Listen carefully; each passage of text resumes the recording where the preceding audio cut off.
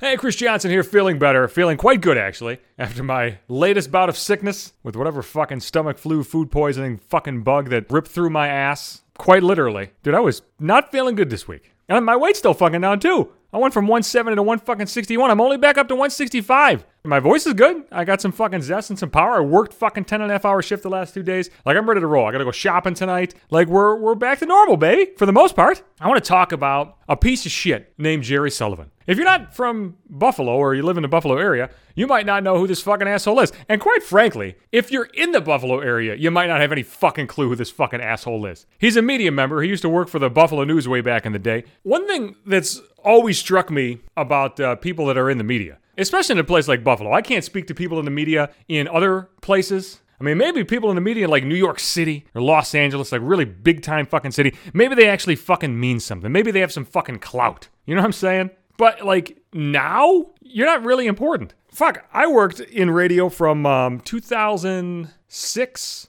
to 2016. So like long past the fucking days of like 3 channels and shit. Like maybe back, if you were in the Buffalo area when there were like 3 channels, hey, maybe some asshole on the fucking TV means something. Maybe somebody that works at the fucking Buffalo News fucking means something. But like these days, you can get fucking news anywhere. I can get a fucking podcast. You can get my fucking ass in your fucking pocket. Who the fuck is Chris Johnson? You know what I'm saying? So like anybody who works for a media company, especially in a market like fucking Buffalo, and they walk around like they're fucking important, like they have this large amount of gravitas that they carry themselves with, like, dude, you better fucking check yourself, because you're a fucking nobody. There was some fucking asshole that used to work at the fucking radio station, the Scarecrow. He used to always cite this fucking shit in like Talkers magazine. And like I said, I worked in radio for 10 years. I never fucking picked up a fucking Talkers magazine. You think I give 2 fucking shits about fucking Talkers magazine? I wipe my ass with that fucking dog shit. But it was a big fucking thing because they had this thing called the Heavy 100. The Talkers magazine, Heavy 100. I'm on the Heavy 100 of the fucking Talkers magazine. And he would fucking brag about that like he fucking meant something. Like it fucking meant something. Motherfucker, if you fucking drive 20 miles outside of Buffalo, nobody knows or gives a shit who the fuck you are. And I got news for you. Unless it's some fucking psychopathic listener that listens to your dumb fucking dog shit for 4 hours a day or however fucking long your fucking show's on, nobody fucking knows or cares about you fucking here. When I left fucking radio and I'd fucking like just meet people, just random people, random everyday fucking people. I'd be like, hey, are you familiar with this guy? They're like, no, who the fuck is that? Because these are normal individuals. They don't fucking follow Buffalo radio. You think they give 2 shits about that? God damn. I guess the moral of this little story here is be more like me, realize that you don't fucking matter. But Jerry Sullivan was like still around, apparently. He's like, you know, when you watch like TV and you see a piece of shit like Skip Bayless or, you know, insert asshole here, these fucking hot take artists, these talking head dickheads that like they go and they do these fucking sports interviews, they do these fucking columns, and they're just assholes. They just fucking throw bullshit red meat out there just to get people fucking worked up and yammering.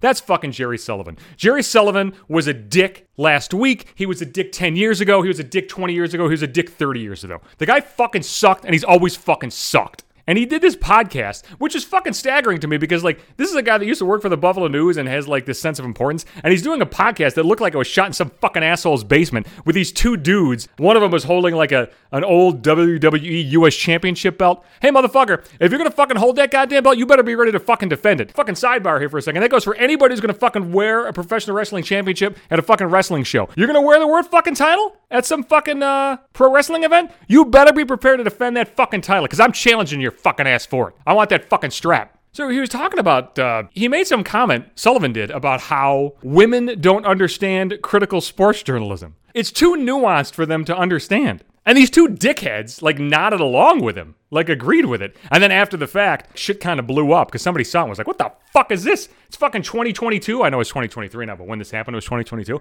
They're like, what the fuck is this horse shit? Is this fucking 1960? Get back in the kitchen, ladies. You can't watch sports. You don't understand critical sports journalism. You just don't get it. This shit still happens, too. I saw some fucking tweet today by some fucking asshole. It was like, you know what, ladies? Football just isn't for you. You just don't understand it. Yes, it's so fucking complicated to put 11 dudes in a field and have them fucking run into each other at full fucking speed. Fucking caveman shit. So Jerry Sullivan, like, took a lot of criticism, and he got, like, fired from his jobs, but I didn't even know what his jobs were. Like, he was working for, like, a newspaper called the Niagara Gazette, and I found out what the Niagara Gazette was, like, last fucking month when this happened. And it was on, like, a local TV station, too. I didn't even know he fucking worked there. I saw people like, should his career really be destroyed? What kind of career are you fucking talking about? He's working for the fucking Niagara Gazette. Motherfucker, that would be a demotion for me. I'm not even in the fucking media. Listen, stop saying offensive shit about women. Dudes, this is for fucking dudes. Just shut the fuck up. Would you just shut the fuck up? Like, if you're gonna start a sentence like, no offense to the ladies, but just fucking stop. Just fucking stop right there. Just fucking stop it.